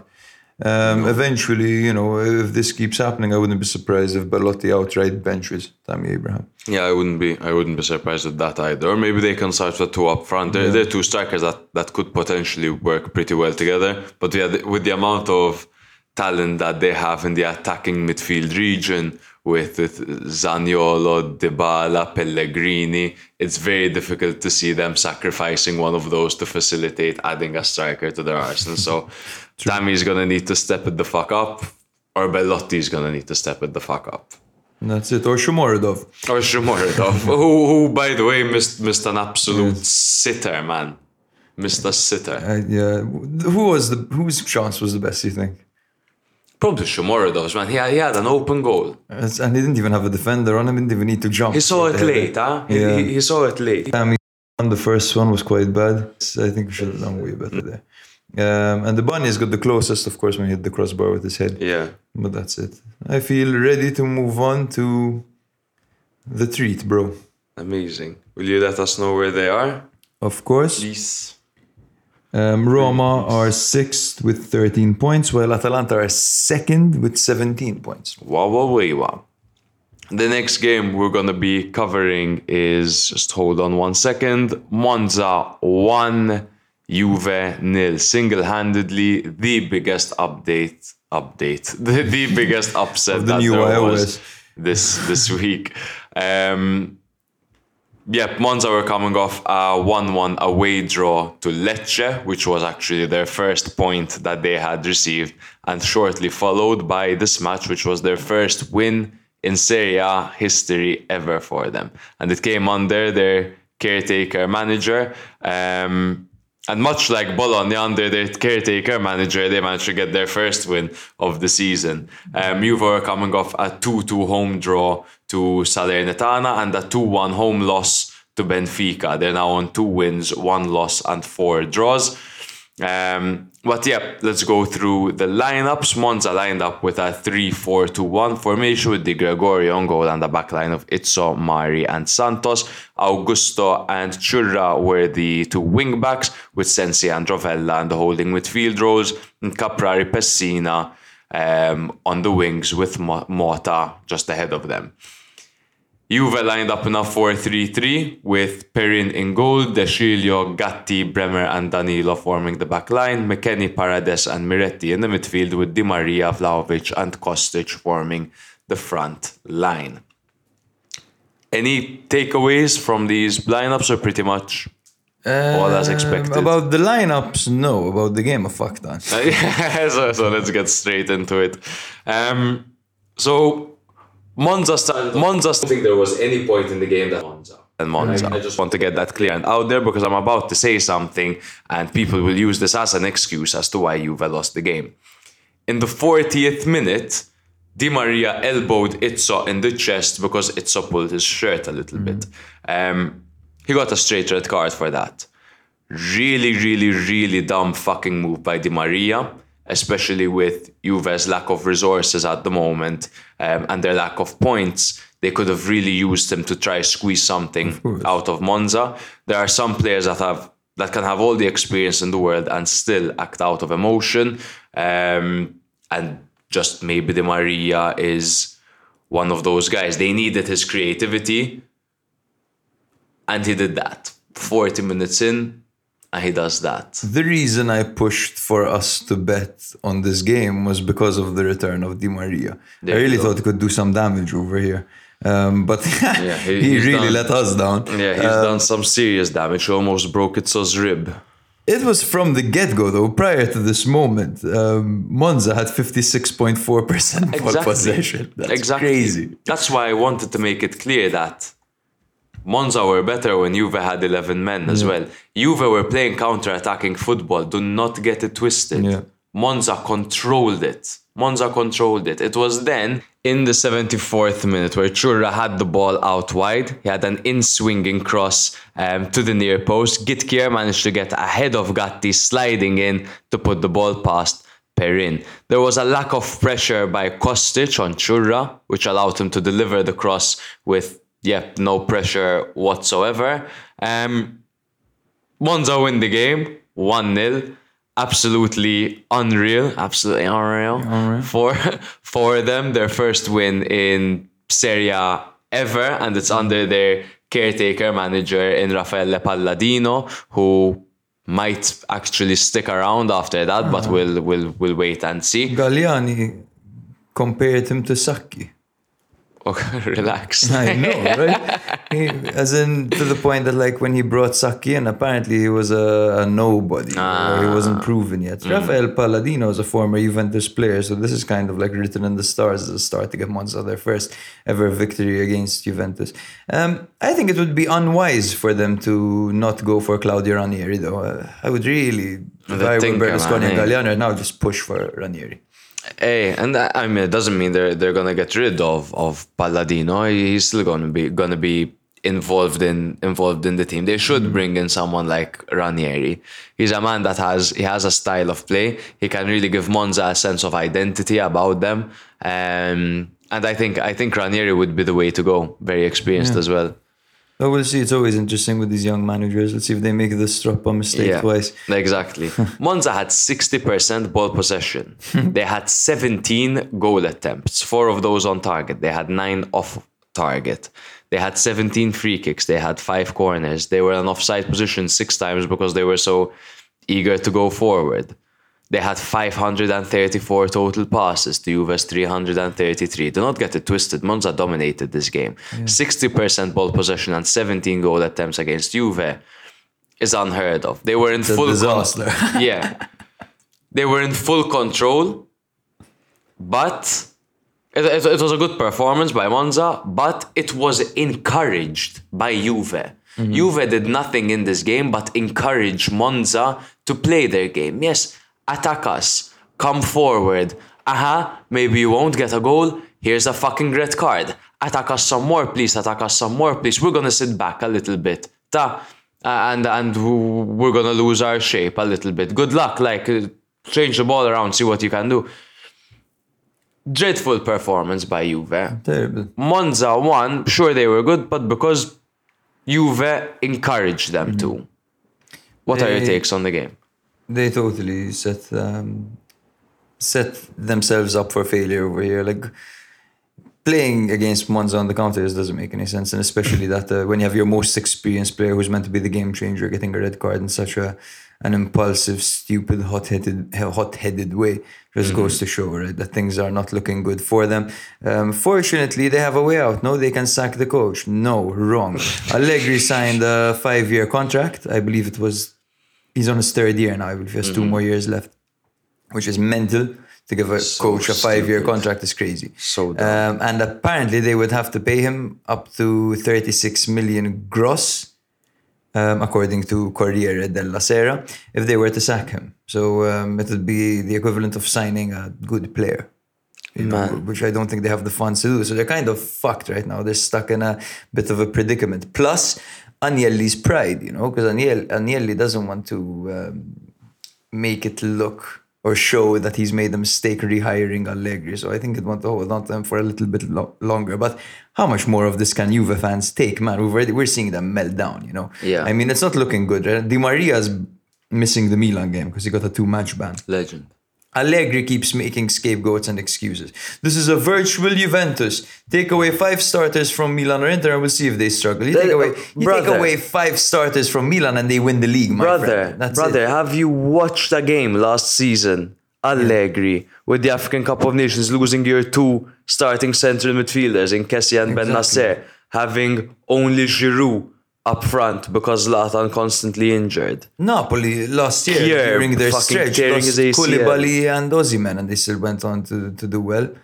Shut the fuck up, Allegri. Yeah. It's ridiculous. And the more he speaks, the more he's digging his own grave because he's making these really simplistic analogies. That makes me think this guy is living not in the early 2000s, not in the 90s, not in the 80s, living in the fucking 60s, man. Damn. His mentality is you need to. It's a very simple game. You need to pass the ball. Yes. You need so many things to win a game of football this year. Juve are the first case in point. They need to improve so many avenues if they're going to want to start winning games because they've got nothing to their arsenal.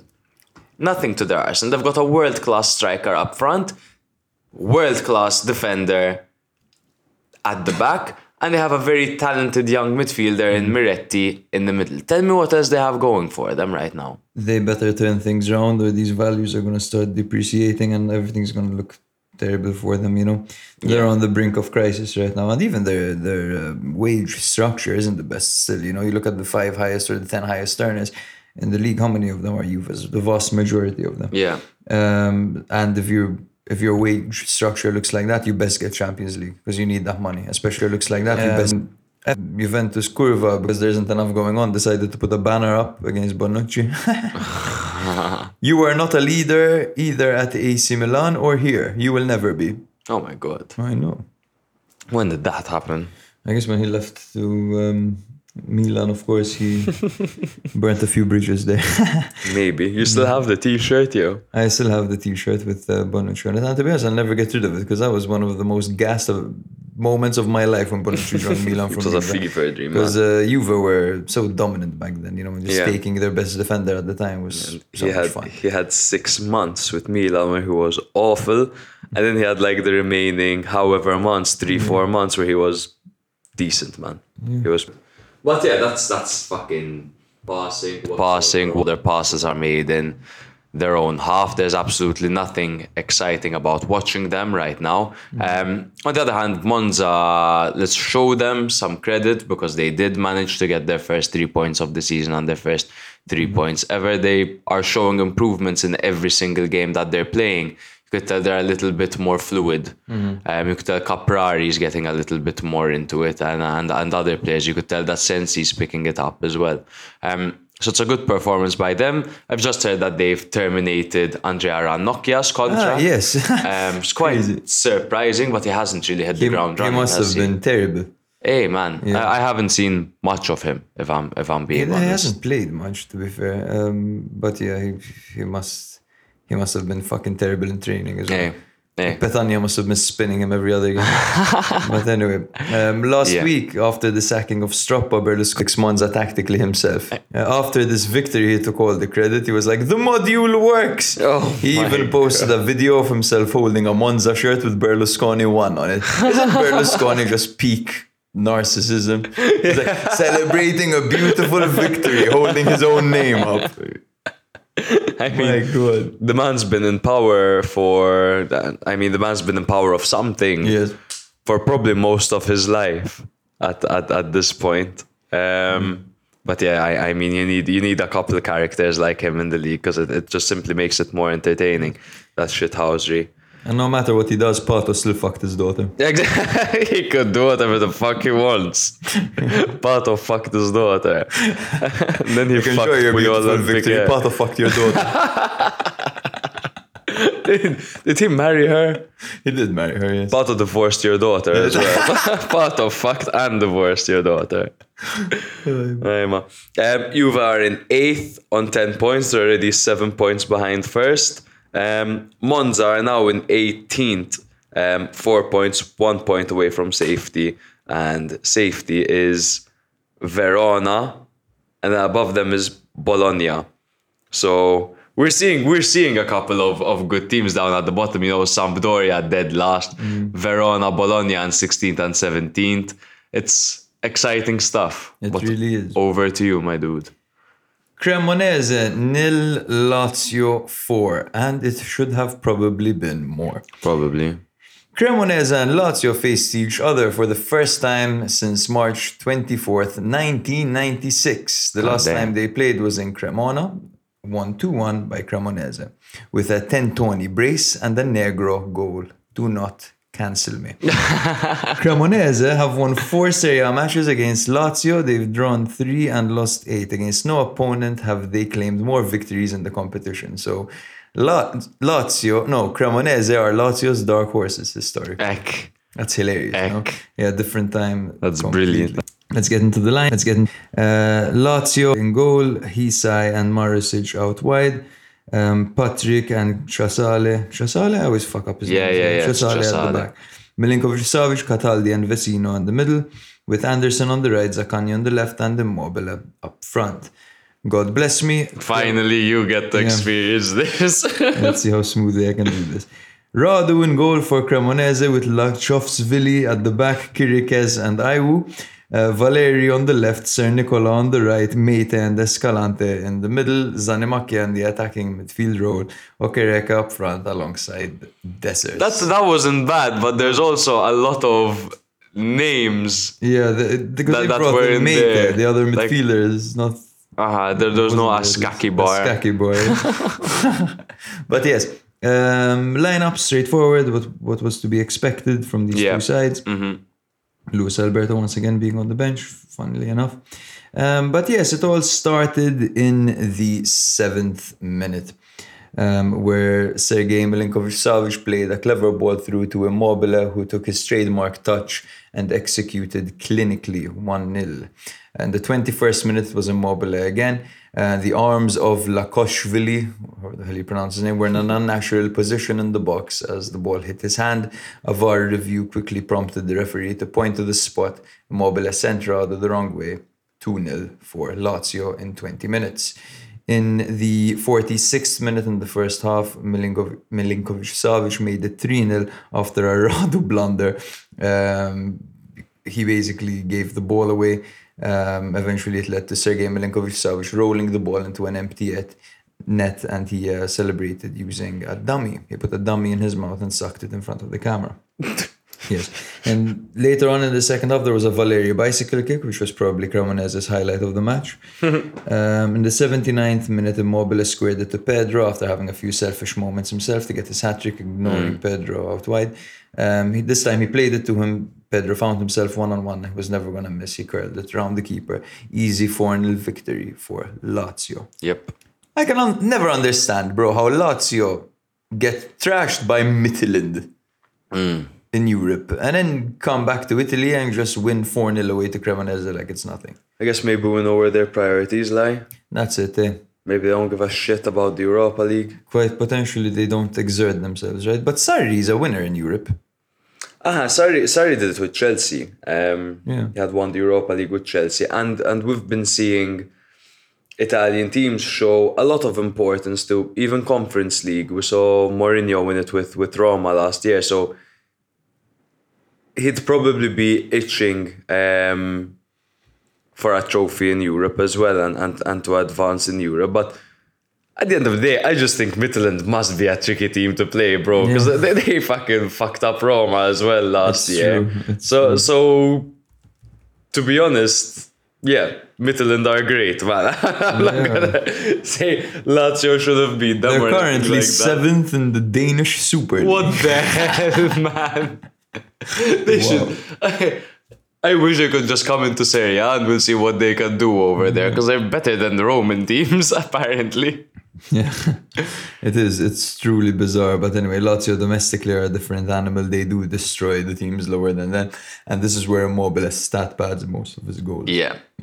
It's important to get, +4 goals in a game like this. Immobile was very wasteful at this game as well. Granted, he was clinical in the first moments where it really counted, but then for his hat-trick, he missed an empty net. So we're over-eager in this game. Exactly, yeah. I think Cremonese panicked here. Kyrgios was subbed off early as well because he was absolutely terrible. There were Radu blunders, you know what I mean?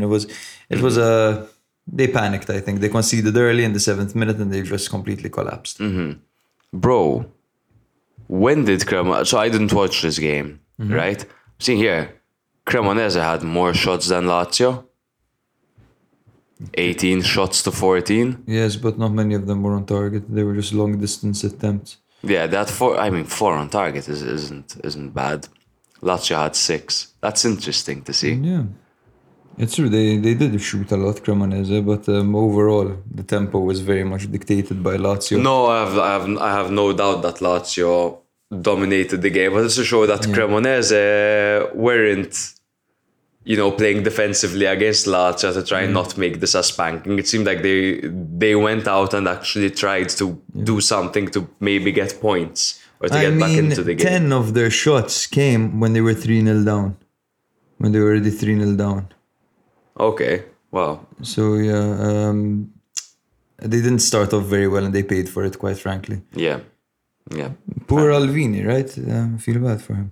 Yeah, well, our new best friend. He's gonna have a lot of these moments. I'm afraid as Cremonese manager. Do you think there's any hope for Cremonese to survive? I mean, it's still incredibly early. It is incredibly early, but from what you've seen so far, do you think they can survive? I think they're one of the teams that they're the only team I'm confident will go down. Yes, they're probably destined for relegation. They're definitely the worst out of the promoted 3. Until last week, the worst was probably Monza. But even then, Monza look a bit better on the ball than Cremonese. And now they just got their first just win. By looking at the lineup that they'll improve right as the season progresses. Yeah, I'd put my money on I'd put my money on it. It won't happen So then if I put my money. Yeah, probably Cremonese are down, they're down bad. But anyway, we saw another classic case of SMS to Immobile. We got the Lazio classic over here. Yeah. Not much else to say about this one. Lazio in 4th with 14 points. Cremonese in 19th with 2 points. The next game we're going to be covering is Fiorentina 2, Verona 0. So Fiorentina were coming off a 2-1 loss to Bologna and a 3-0 loss to Istanbul Başakşehir. Right? Verona, on the other hand, coming off a 2-0 loss to Lazio. They're currently on 1 win, 4 losses, 3 draws, which is very concerning. Fiorentina, on the other hand, 2 wins, 2 losses, 3 draws. Not the best either.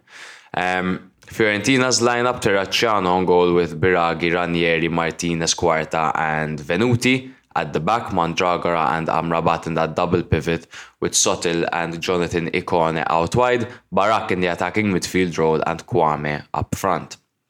For Verona, it was a 3-4-1-2, Montepò in goal with Hien, Gunter and Coppola at the back, De Pauli and Lazovic out wide with Tamez, Ilic and Hrstic in the middle, Henry and Lasagna up front. Pretty much what we expect to see over here from both sides, except for obviously Kwame up front for Fiorentina. Quite a weird flex over there. So Ikone opened the scoring in the 13th minute with a prime Arjen Robben goal. Keep Mintoff away from that because you serious? You're comparing Ikone to prime Arjen Robben, man. But the defending was absolutely terrible. Was that Coppola? Yeah, it was Coppola and he got done, bro. He got done. And you know what? I don't think anyone in this Fiorentina team needed a goal as badly as Ikone, man. Ikone's confidence had dipped so low. He had been playing so badly. I think he even got sent off recently. Everything was looking awful for him. No, he had been awful. We were talking about frustrated with him. So it's nice to see he scored, and after he scored, in fact, he was playing a little bit better. Well, in the goal, he darted down the flank almost from his own half really well. Coppola just absolutely done for pace. He cut he showboated a little bit, dropped his shoulder here and there, cut inside and went to the near post, bottom corner. It was a fantastic goal. A few moments later, then Kwame was brought down by Coppola inside the box, and Fiorentina were subsequently awarded a penalty. Coppola had a bit of a mare in this match. He got booked for the foul over there. Biraghi stepped up, as I've been shouting for him to step up to take penalties because of my Fanta Calcio. Steps up, misses. Misses. Great save by Montepò. Quite a central penalty, but just the fact that he tracked it, got down well. Great save by Montepò. Montepò then had a fantastic save later on after he extended on a Martinez Quarta header from a corner. Really firm, one-armed save, bro. You see a lot of those cases where they'd parry the ball out wide or the ball would go back into play. He spanks it like good luck getting to it. He then had an acrobatic one-armed save on Bonaventura's long-range strike as well. So Montepò showcasing a little bit of his strong forearm here. 90th minute, and then Duncan with a Pirlo-esque ball to Mandragora, who squared it to Nico Gonzalez, who converted at the near post. A fan favourite, Nico Gonzalez, and it's good to see him back and getting goals and assists even when he's back. We saw when he featured last time this season, bagged a couple of assists as well. They're going to need him. His impact is massive. It is, man. It'd be so interesting to see. He's just come back and he scored already 90th minute. He came on in the 66th, so just over 20 minutes. Yeah, he got a few minutes, which is good. Last time he came on was Rowdy. He's been coming on the 85th and stuff like that, so it's good to see him get a couple of minutes. As the scoreline shows and as Verona are as a team, they don't make it easy. They didn't make it easy, in fact, for Fiorentina either. In fact, they had more ball possession than Fiorentina. They had 8 attempts of themselves. Okay, Fiorentina had 15 attempts and 9 of them on target. So Montepò was a very, very busy man.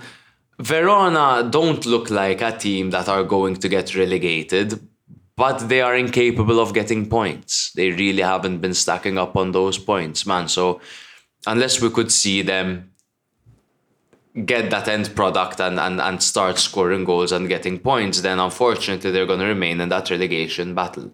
It clearly shows to me, the main talking point in this Verona side is, it clearly shows that they've invested everywhere, and I mean everywhere, except for their defense. Yes, it's true. It's so incredibly obvious. Like Coppola was horse shit. Gunter's has never been amazing, has he? He's got mistakes in him. Gunter's your average defender. Yeah, at the end of the day, him and Davidovic are two incredibly average defenders, man.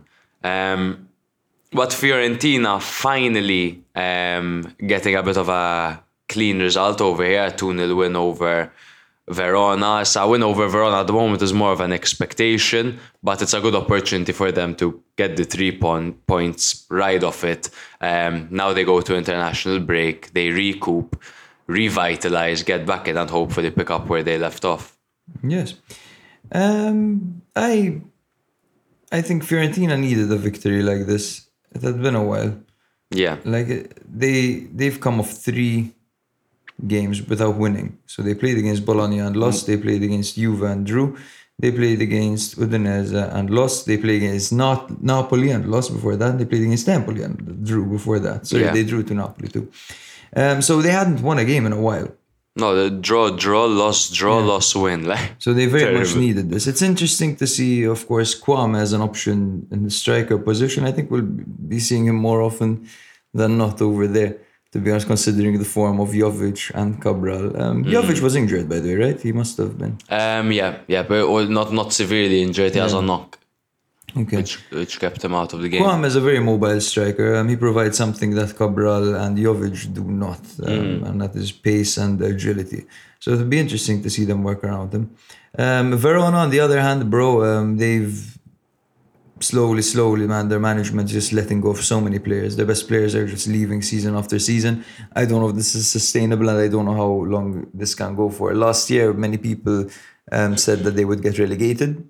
We instantly said that they're not going to get relegated. They're too good to get relegated. But this season's a bit different. They've lost a lot. I don't think they'll get relegated, but I think at this rate, in 3 years, they might.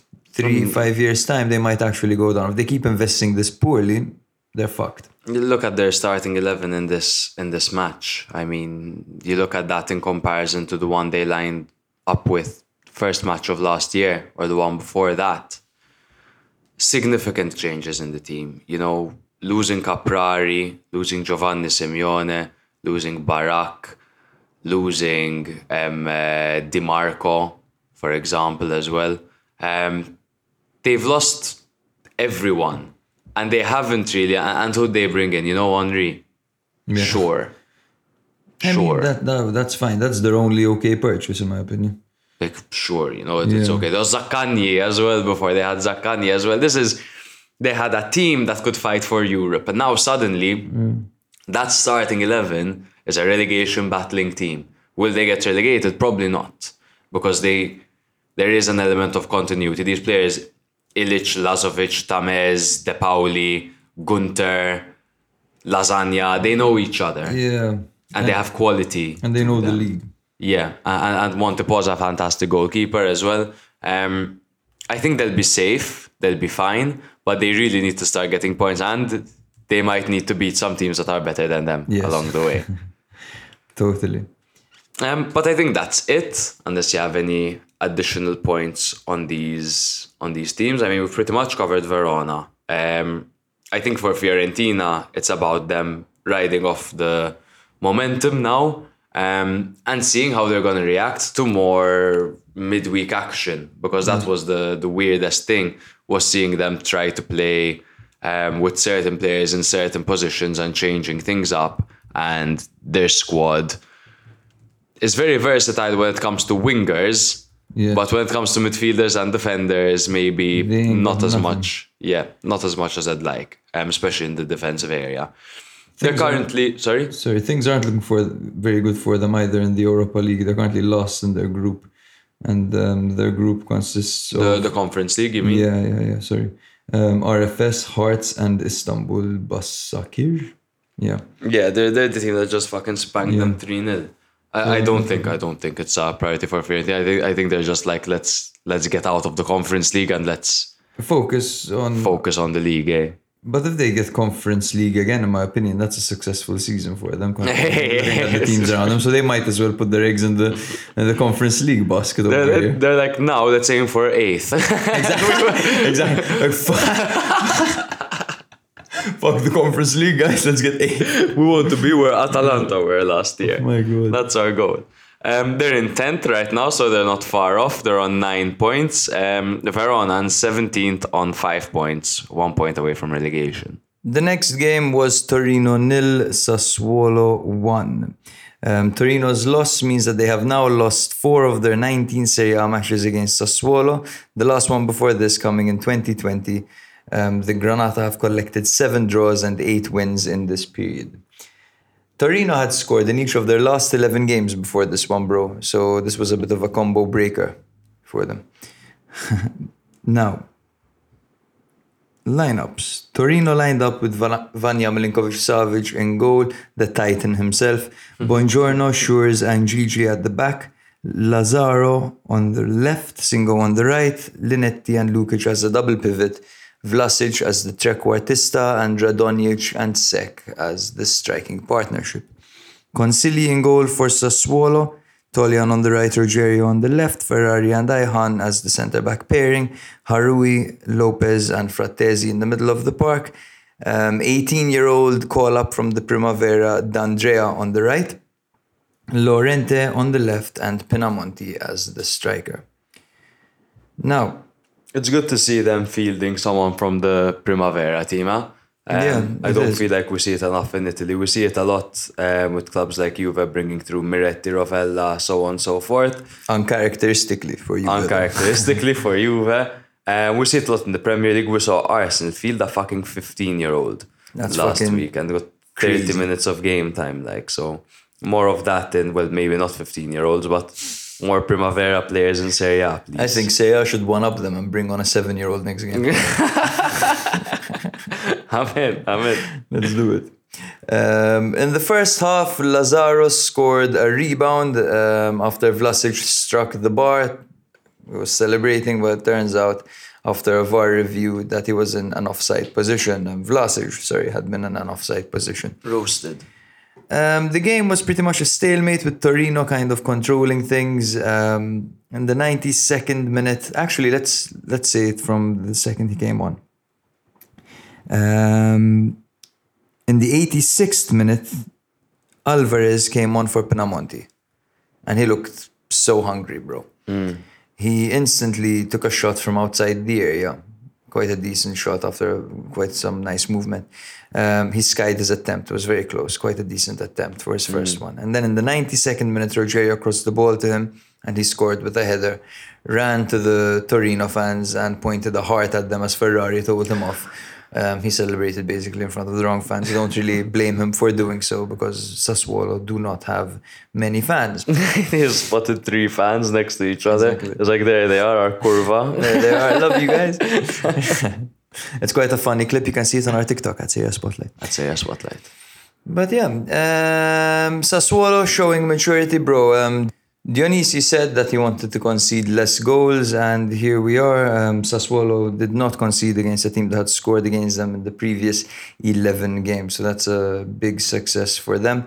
They won ugly, they struggled, they suffered together, and they won. What do you make of this game, bro? It was nice seeing Alvarez coming on and getting a goal. It's just a reminder to Pinamonti that he is going to need to work hard if he is going to keep his place up front. Because to be quite frank, it must be up for grabs at this point. Dionisi isn't getting exactly what he wants out of Pinamonti. And I think Alvarez performing is something that could potentially change that. They're both starting from ground zero. Exactly. Good point you mentioned. Exactly. You're making. Pinamonti got 1 goal. It was a bit of a gift for him, to be honest. Alvarez's goal a bit more impressive. I particularly like Alvarez because of his Uruguayan industry. He's 21 years old. Uruguayan players tend to have this fight in them, this fire, exactly, this aggression. The Cavanis, the Suarez, Exactly. the Diego Forlans. And Alvarez did demonstrate a bit of the spirit while playing this game. Agreed. I'd like to also highlight Gigi's golden chance at the near post in the first half. He shanked it, and the commentator said that that's what a defender does with a volley. Not wrong at all. Sassuolo's first win in 5 games means that they are now 11th in the table with 9 points, as Torino are 9th with 10 points. And the next game we're going to be covering is Bologna 0, Empoli 1. This was Motta's first game in charge of Bologna, and it has in fact ended in defeat. Bologna were coming off their first victory of the season against Fiorentina, whilst Empoli were coming off a 2-1 home loss against Roma. So a much changed Bologna side in Motta's first game in charge. So looking at this, they started with a 4 at the back and played 4-2-3-1. Skorupski in goal with Cambiaso, Lukumi, Posch and Di Silvestri as the back 4. Schouten and Medel in the double pivot. Good to see Gary playing in his natural position over there. Barrow out wide and Orsolini out wide with Soriano on the attacking midfield role and Arnautovic up front. For Empoli, it was a 4-3-1-2 formation. Vicario between the sticks, who was just called up for Italy, and rightly so. Stojanovic, Ismaili, Luperto and Parisi making the back line, with Haas, Marin and Bandinelli in midfield, Bayrami attacking mid with Satriano and Lammers up front. So this may have been just a 1-0 victory for Empoli. It was, however, one of the most exciting encounters that we had this match day, which is saying a lot because we had many good encounters. So it was Skorupski versus Vicario on this. Whichever goalkeeper was better, their team would come out with the victory. Skorupski started off superbly. He had a fine save to deny Lammers' header, which was heading into the top corner. acrobatic stuff by Skorupski. There was then a terrible back pass by Cambiaso, played way too short to Skorupski. It put Satriano clean through on goal and Skorupski denied him. Shortly after, this time it was Posh's turn to play the ball back to Skorupski way too soft, and this time Lammers was clean through on goal, and again Skorupski denied him. Brilliant stuff by the goalkeeper over there. Shortly after that, it was Vicario's turn to turn things up, and he had a fantastic save on Orsolini after some great work by Medel. And then shortly after, Cambiaso's cross was handled in the box by one of the Empoli players. However, a VAR check deemed the incident to be in an offside position, so the penalty wasn't essentially given. Vicario then had another brilliant save to deny Orsolini. He got down well to stop a low, hard and accurate strike. It was absolutely unbelievable. In the second half, and then Henderson's square pass caused Skorupski to parry the ball away to the path of Bandinelli, who finished into an empty net. I found it hilarious that on who scored, it showed that this was an error by Skorupski leading to a goal. Absolutely not. It was a rebound. You know what I mean? But the low ball played in at the near post could have been handled a little bit more promptly by Skorupski, to be fair. I don't think so. I think that's why they marked it as an error. Because as in he parried the ball out and it only went as far as... It's harsh to call it. It's harsh as fuck. It's harsh as fuck. That is no way would I ever see that and go, the goalkeeper fucked up and they conceded. It was soft goalkeeping in my opinion. It's a shame because he had a really good game other than that. But this moment, I think he reacted a little bit late to the Lammers ball coming in. I think what you're trying to do here is keep up the anti-Skorupski agenda because I said he's the second best goalkeeper in the league. Because what he does is deny a goal and the ball goes into the striker's path and he finishes into an empty net. There wasn't soft goalkeeping, there was soft defending. He came out and made a stop, otherwise the ball would have gone into the back of the net. He parries it, goes into the striker's path and he taps into the empty net. But it's by no means Skorupski's error. What you're trying to do is overly defend a guy that you overrated in your rankings, my friend. Wrong. That's what it is. Wrong. Maybe, I mean... no way would you ever look at that if it was another goalkeeper and say that was a goalkeeping error. I mean, who scored thinks it is? It's a rebound. He saves the ball, it goes to someone else, and they finish it. He made a good save. Sure, it was his near post. I feel like I should have been more assertive. And at the end of the day, he goes down, he parries the ball. He collided with a with their striker. He clattered with their striker. I don't know what else he could have done. Grabbed it like when he's getting clattered inside of. He had the striker and the defender. Body on the ball, you know? Oh, come on, bro. It was a shot. Like, he stopped it. Sure. No, let's move on. Yeah. That's it. So Empoli made it 1-0 over there. Shortly after, Arnautovic hit the post with a header at the far post with Vicario absolutely scrambling back. And moments after, Xerxes hit the crossbar after a corner. He was totally by himself and pundits were saying how he should have scored, but he would have seen it late and didn't manage to react in time. So, victory for Empoli. Motta's first match in charge ends in defeat. I'm starting to think that Bologna should just operate with a caretaker manager. Yes, they certainly do better with a caretaker manager. But this was an interesting brand of football that Motta played. They had a lot of possession, very possession-based. Yeah. And they were quite unlucky, I think, to go home with nothing. They were home. Brother, Vicario. He was amazing. Is the reason they were. And that unorthodox save at the end on Arnautovic was so weird. Bro. So good, like. He is a top goalkeeper, Vicario. When he's on, he's on. He also has the odd error in him. I compare him and Montepò a lot. Okay.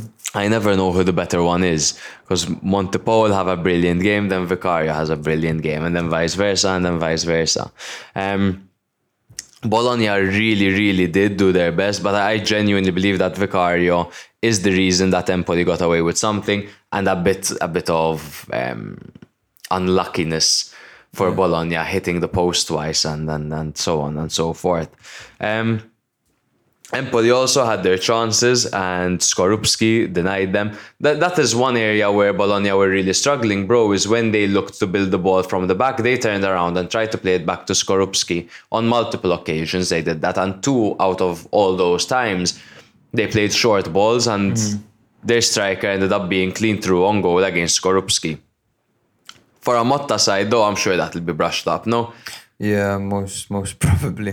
Look, Motta has an interesting brand of football. You know, he actually did quite well at Spezia. Granted, I think he's a little bit pretentious. I think his ideas are bombastic. But at the end of the day on the pitch, he does show some very positive football, and it has proven to work. I think all he needs is time for Bologna, and time will show that he is probably the right man for the job. This Bologna team is dying for some identity, man. Yeah, man. Yes, dying for some identity. They have the personnel. Exactly. So I think it'll give them that. On the other hand, Empoli did a super job to get away with 3 points in a situation where probably they shouldn't have gotten away with the full 3 points. And this is their first win. Yes. Of the season. Yes, they had many draws. Exactly. Many draws. Draw, loss, win. Yeah. Exactly. So it's good to see them getting their first 3 points, and hopefully they can monetize that and ride off the momentum. But yeah, that's that for this game. There's not much that we need to see what Motta can do with Bologna. Whilst Empoli, obviously, all thumbs up to them for getting their first victory. Empoli are in 14th. On 7 points, whilst Bologna are in 16th on 6 points. Salernitana 1, Lecce 2. This was some Friday night madness, and was also the first meeting in Serie A between Salernitana and Lecce. Go boys. In total, there were 16 games in Serie B between these two teams. Lecce leading by 7 wins to 4 and 5 draws, of course.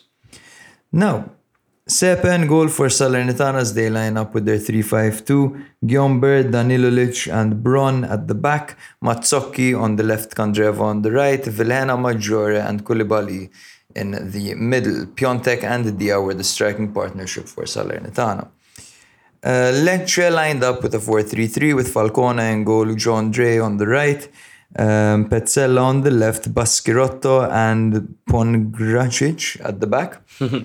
Gonzalez, Humland and Askildsen in the middle. Di Francesco on the right, Banda on the left and Cisse up front. He has a bit of a struggle over there. Can you tell me again, please? Pongracic. Yes. So this was a really good game of football that got going in the first half. In the 43rd minute, there was a quick counter by Lecce that saw Hulmand playing a great ball to Cisse on the counter. Cisse is in a lot of space, but he still has a defender on him and a lot to do. He outpaces his man. He shields him off. He gets round the goalkeeper and he casually slides it in. What a goal. What a goal, what a goal. Banger. Amazing player. Like he's going to do very good things with Lecce, I think. This almost made our goal of the week, which makes me realize we didn't talk about our goal of Oh my God, we didn't at all. But we plugged in the intro. Oh my God. Our goal of the week was Sabiri. He scored an amazing goal, but we'll get to that, of course. In the next game. The next game. The next goal, the equalizer, was actually an extremely bizarre goal. There was a corner and Juan Gonzalez went to kick the ball away and ended up shanking it, miskicking it into his own net. Terrible for him, can't help but feel bad. And it was in the 83rd minute that Antonino Gallo played the ball to Gabriel Strefezza outside the area. Strefezza with his trademark curler scores a banger, takes off his t-shirt, but he's wearing a bra. You know, I mean... I've been seeing this more and more recently. It's not that Sports cool. bras everywhere. When you take off your shirt when you score a goal and you're wearing a bra, that's not very cool, man. Like, peak taking off your shirt in celebration is Ryan Giggs against Arsenal for United. Takes his shirt off and there's a forest of hair on his chest. That's what we want to see as consumers. Yeah. You know what I mean? We don't want to see sports bras, you know? Yeah. But anyway, Salernitana were very wasteful. Lecce fought hard. I feel like they were quite fortunate to get the 3 points at the end, but they're just reaping the results of their hard work, basically. Yeah. Salernitana have some fucking good service, bro, out wide with Kandreva and Mazzocchi over there. Piontek and Dia can definitely feast with these guys. Dia went off injured this game, but I feel like they can get those numbers up with the service that they have around them. Even Maggiore had some good moments with them and playing them through on separate occasions. Yeah, it's a totally different side than the one you see last year. If you compare them to the Salernitana of towards the end of last year, obviously see some similarities because of the Davide Nicola influence, but they have many more tools to their arsenal now that they can utilize, so they don't have to make do from the scraps that they were left with from last season. They've invested a little bit in players like Piontek and Kandreva and Dia, so hopefully they can, they do look a much better side now. Lecce were very organized with their brand of football as well, with Marco Baroni over here. His first victory for Lecce in Serie A. Right? Yeah, their first victory this season. And it was a massive one for them. Away to Salernitana is definitely not an easy game to play right now, but they did very well to hang in there and to get 3 points. Agreed. So, Lecce are 15th in the table with 6 points, while Salernitana are 13th with 7 points. Precisely. So the next and final game we're going to be covering is Spezia 2, Sampdoria 1. Another upset over here, maybe not one of the two shocking ones though. Spezia are coming off a 1-0 loss to Napoli, while Sampdoria are coming off a 2-1 home loss to Milan. So Spezia lined up with their 3-5-2 formation with Dragowski in goal, Nicolau, Kiwior and Ampadu in the back line. Rekan home out wide with Kovalenko, Burabia and Bastoni in the midfield, and Nzola and Gyasi up front. Audero on goal for Sampdoria with Berezinski, Ferrari, Jason Murillo and Augello at the back. Villar in the holding midfield role with Rincon and Sabiri up ahead of him. Leris and Juricic out wide with Caputo up front. So it was in the 11th minute that Sabiri scored what was potentially definitely the goal of the week and potentially even the goal of the season thus far. It was a very incredibly long-ranged dipping strike from miles out. The dip was unbelievable. The ball went so high and then dipped at the perfect moment over Dragowski. Nothing he can do about it. If you haven't seen this goal, guys, look it up because it is fantastic. And then for Spezia, Holmes' dangerous square ball was deflected off of Ferrari and then off of Murillo and into the back of their own net for Jason Murillo own goal. It was ping pong stuff in their own box, really unorganized defending there by Sampdoria. Subsequently, Spezia get the goal over there. Audero had a brilliant save on Ampadu. He got into his position well and extended his legs super well. Sabiri then was super close to scoring from distance again with a low place drive from distance. Like, close him down at that point. He just did that from 30-35 yards out. And you're still giving him space to have these attempts from outside the area. So a little bit concerning defending there by Spezia. It was then Nzola that scored thanks to a home assist. So home crossed the ball with a low cross to Nzola, who half volleyed past Audero. Dragowski then had a double save on Gabbiadini and Sabiri, but to be honest, both of them were quite central at him. And Dragowski then had a fantastic save to deny Quagliarella in a 1-to-1 scenario where he came out well and made himself big. It was a good display for goalkeepers this week, as Dragowski also had a very good performance here. 7 saves, Dragowski. There you go. Massive performance. Keeping Keeping them in it. Spezia, man, these guys have been playing together for 3 seasons, 4 seasons now. The same faces, Simone Inzaghi, Drazi, and Zola. These guys are the spine. Simone Inzaghi? Sorry, Simone Bastoni. Simone Inzaghi might as well come and coach this team though. Luca Gotti is a good manager, and he's given them a new lease of of life almost. They're gathering a lot of points early on, these guys, man. Spezia this season. They're having a good start, man. They are currently on, I don't want to spoil it because I'll tell you guys later, but they're on 8 points out of 7 matches, which isn't bad, man. That's decent for them. That's very good. For a team, every season they are contenders for relegation. Yes. Are they ever really though? That's true, man. They've become experts of survival and experts of winning against all odds. And even here, man, Sampdoria had more shots, Yeah. But they've never even gotten close to relegation. Like in the final days of last season, they were safe. They were safe, it's true. The season before that, they were safe. Milan, remember? And they... Yeah. No, they watch them get relegated now. I don't think they will, man, straight up.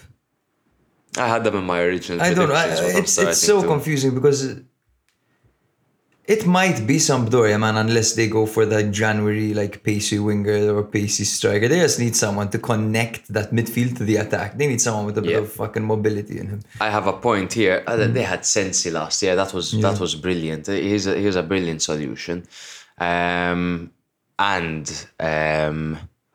Kandreva as well. Yes. But Sampdoria, bro, are basically relegated unless they sack Gianpaolo tomorrow. They have the international break coming up. That's a 2-week period where they don't have too many players out on international duty. They could have 2 weeks under new management, get to know the team. I know 2 weeks still isn't ideal when the season has already commenced, but it's better than just throwing them into the fray. Okay, and you've got a game in 5 days. He's got 2 weeks. He could train with the team a little bit. He could get to know them. Maybe now is a good opportunity to do so. I don't think they'll sack him. I think the company believes in him. He's a guy who did very well with them in the past as well. I think he'll remain until it gets really ugly, and then they'll sack him. It's going to get uglier than this, so? I think so. It's still early on. It can totally get way worse, especially if the teams around them keep picking up points. We saw many first wins this weekend. Mm-hmm. But I haven't seen one for Sampdoria yet. On 2 draws only. True. 2 draws, 5 losses. Man. Gianpaolo at the hand. Nzola, bro, by the way, last season had 2 goals scored. The season here, they has 3. There you go. Nice. Nzola. Good start for him. You take him on Fanta again? Definitely not. After what happened the first time. I took him and he stopped scoring. Right? Exactly. No. Faith is in our hands always. Faith is like Milan lost to Napoli because I was wearing a Milan kit while watching it. You know this. Yeah. You know this. Spezia in 12th on 8 points, while Sampdoria are dead last with 2 points. Guys, you have no idea the technical difficulties we've had in this episode. It's been very frustrating, so sorry if the energy has dipped. Yeah. I for one, am livid. Imagine, guys, we'd be recording and suddenly the waveform things start fucking up and Matthias goes, it's fucking up. We listen back and we're talking like this. It just speeds up like this. Hopefully it doesn't do that random moment. Hey, man. Hey. Oh, good. But fuck it. Let us know if you've noticed any difference in sound quality or whatever. Remember to give us a nice little cheeky follow on Instagram, Twitter, and TikTok. Rate us wherever you're listening. 2-week international break now, but we'll make sure we give you some form of content to consume. You content-hungry dogs. But that's pretty much from our end. I know 2 weeks without culture is a terrible thing, but do try be productive.